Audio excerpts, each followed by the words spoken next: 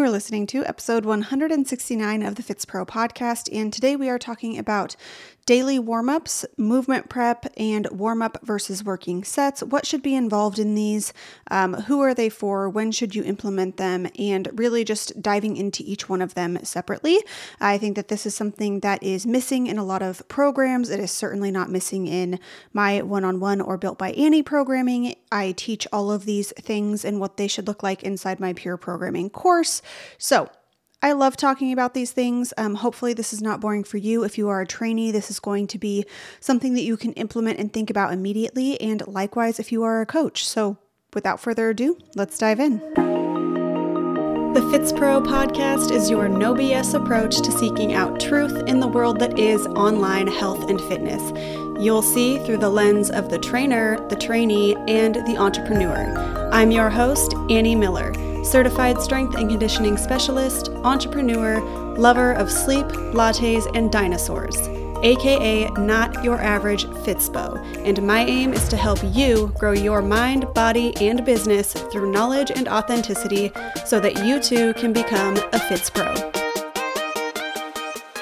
So soon enough, we will get into why we do not want to just show up to the gym and start aggressively lifting weights or conditioning without any kind of preparation for our body, what the daily warm-up is for, why we do movement prep, what that is, what it should involve, as well as warm-up sets, and again, just prepping your body for the work that you are about to do in the gym.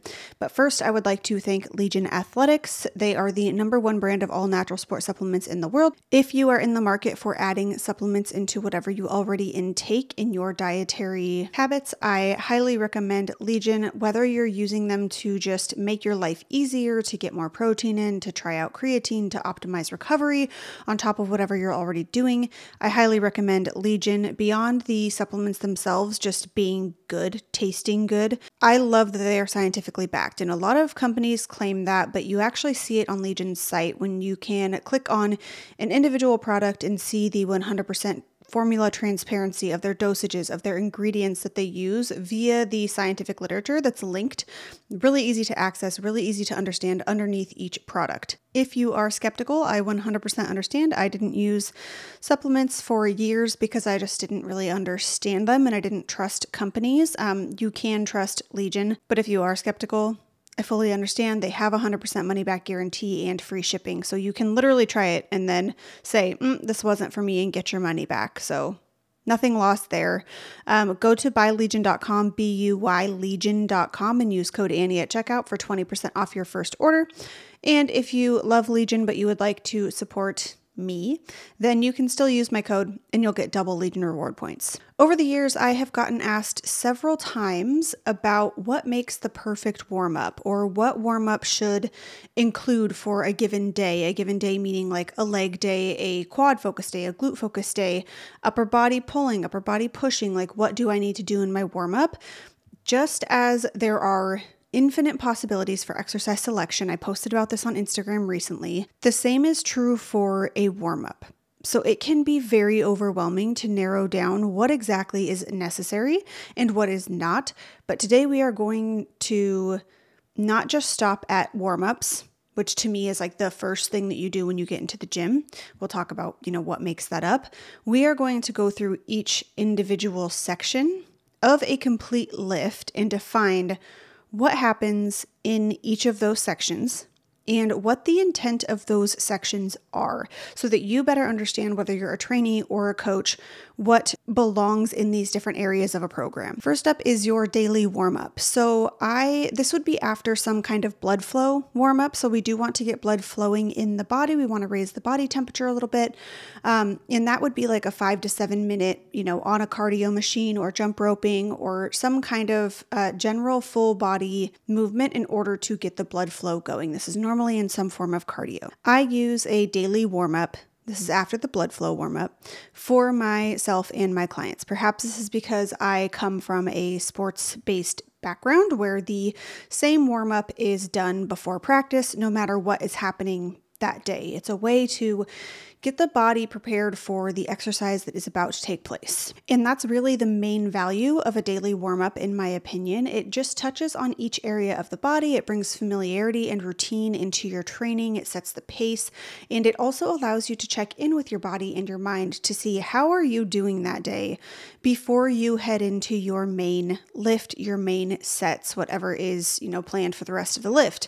I want to be clear that, again, that should be after a blood flow warm-up, and your daily warm-up is something that we'll talk about the fact of what like a full body flow is, but this should not take any longer than 5 minutes. This should be a quick, you're just touching each joint, you're seeing where your body is at, and you're getting ready for your lift. So you would see things like some T-spine mobility, warming up the wrists, a spinal flow of some kind, getting into the end ranges in your hips and your ankles, and dynamically stretching the quads, the hamstrings, the glutes, and any other area of the body that you think is important to stretch on a daily basis.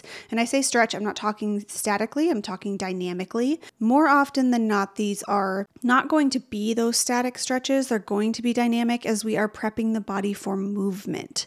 But if a static stretch is included, which it can be, this is not black and white, whether that static stretch be in the warm-up or in the movement prep, it would be in order to, and I want you to listen to this and hear me very clearly. Somebody asked a question about this the other day. The static stretch would be in order to increase the end range that you are going to use that day. So the static stretch would likely be preemptive to some kind of dynamic use of that range of motion.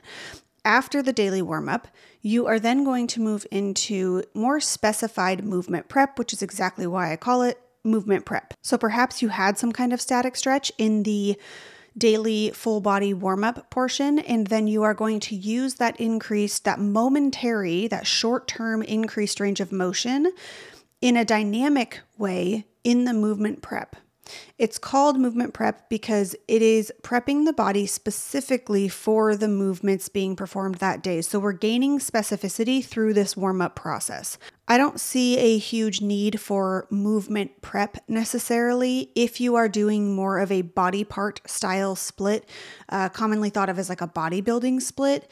But if you are doing any large compound movements or the nervous system needs to be primed and prepped for any of the exercises that you are doing, I definitely suggest implementing a movement prep within your, between your daily warm-up and then moving into your main sets. This is absolutely something that is included, like I said in the intro, in my Built by Annie programming, my one-on-one programming, and it is taught inside my Pure Programming course.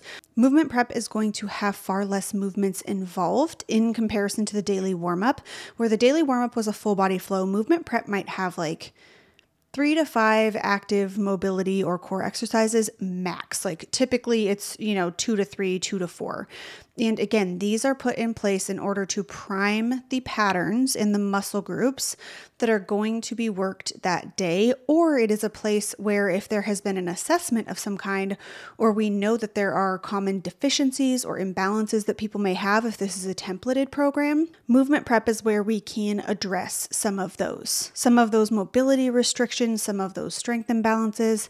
We can begin to work on those in that movement prep section. For example, let's say it is a posterior chain focused day. So maybe it's a deadlift day. We're going to be working the hamstrings, maybe the upper back, the glutes. You might have some glute work ahead of time, or some bilateral or unilateral hinging, even some lat and core work in order to draw attention to the muscles that are going to be used for the deadlift and some of that other accessory work. Again, that's 3 to 5 exercises, 1 round, maybe 2 going through these. This is not like a full huge set that we are doing. For a one-on-one or an individualized program, movement prep would be much more specified to any deficiencies or discrepancies that the client has that you have found through assessment. So it's going to be very specific to that client, but more generally speaking, it's going to prep for the movement ahead if you are doing more templated or non-individualized programming. So you've done your daily warm-up, or you've programmed a daily warm-up, full body flow, 5 minutes, 3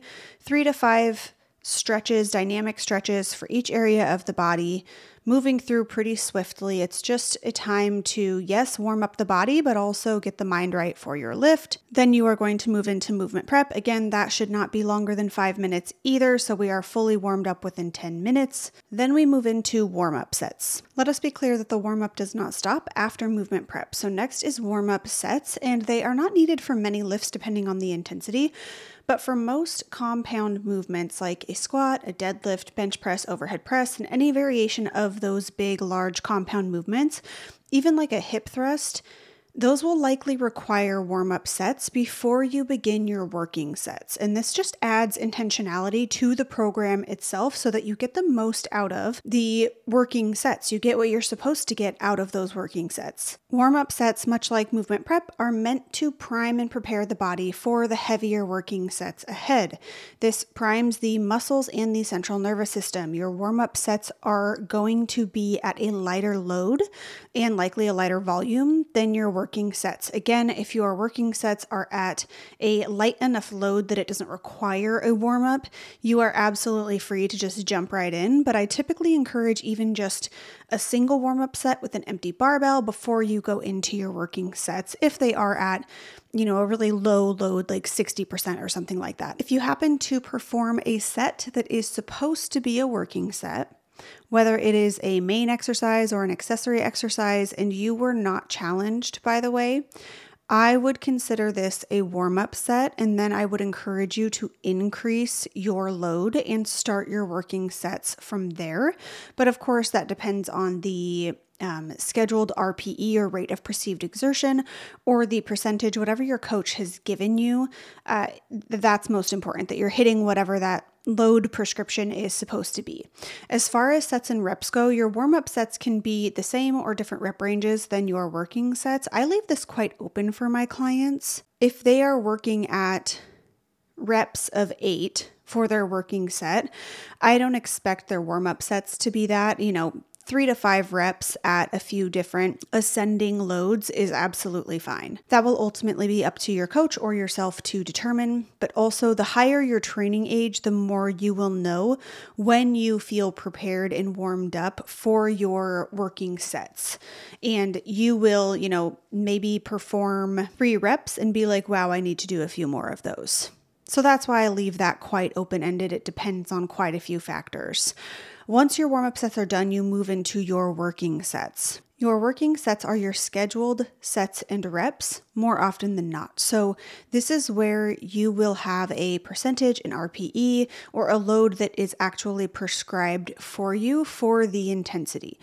There's not much to be said here. The intent is definitely to push your working sets, whatever the stimulus your training program is after. That's what we're trying to hit. So that might be work capacity, that might be hypertrophy, that might be strength, or a combination of those. Ultimately, we have used the warm-up sets to get us to the proper load to be used for the working sets so that we feel good in those. Once we finish our working sets, we can do something called a back-off set. And this is not limited to main lifts, but I've mentioned these on other podcast episodes before as a way to kind of spice up your strength and hypertrophy training. I am a huge fan of back-off sets. I use them all the time with my clients, especially if the working sets are at a very low volume and high load. Back-off sets can be a really fun way to give you a bit of that higher volume pump that you won't get from that low volume working set. It's a way to keep a bit of hypertrophy training within maybe that more maximal strength training. We can marry these two things and get the benefits of both of them when we use back-off sets. There's really no limit here on sets or reps, but the purpose is often to just get more volume in at a slightly lower intensity, so a lower load, to fatigue whatever muscle or movement pattern we are working. And I said that this is not limited to main sets. I would say that it is most often used with a compound movement of some kind, meaning multi-joint, multi-muscle group. After back-off sets, well, really just after the entire workout is done, we can enter a cool down. Not every program needs requires or includes a cool down, but it is certainly something that can help bring your body from a highly sympathetic state into a more parasympathetic state after you're done with your training. There is little research that I'm aware of suggesting that any static stretching actually decreases DOMS or muscle soreness or muscle damage or improves actual recovery time, but it can be a nice transition back into your day. And like I said, to get your body to relax a bit after having turned up the volume for your training session. So hopefully that makes sense. Those are kind of the broad stroke pieces of any given lift or lifting session. If you loved this episode, please head over to iTunes and give the show 5 stars, leave a written review. It's not limited to iTunes, so Spotify, wherever you listen at, if it's possible. Give the show some love. I much appreciate it. If you're not on my main mailing list, make sure that you are, because there are podcast listener discounts at the bottom of every email. You can check that out in the show notes or go to anniemiller.co/news. Also, I am opening Pure Programming. It opened on September 21st, so be sure to be on the wait list. Look for it on Instagram if you are at all interested in learning more about this stuff. Until next time, I am Annie Miller, and thank you so much for listening to the FitzPro podcast.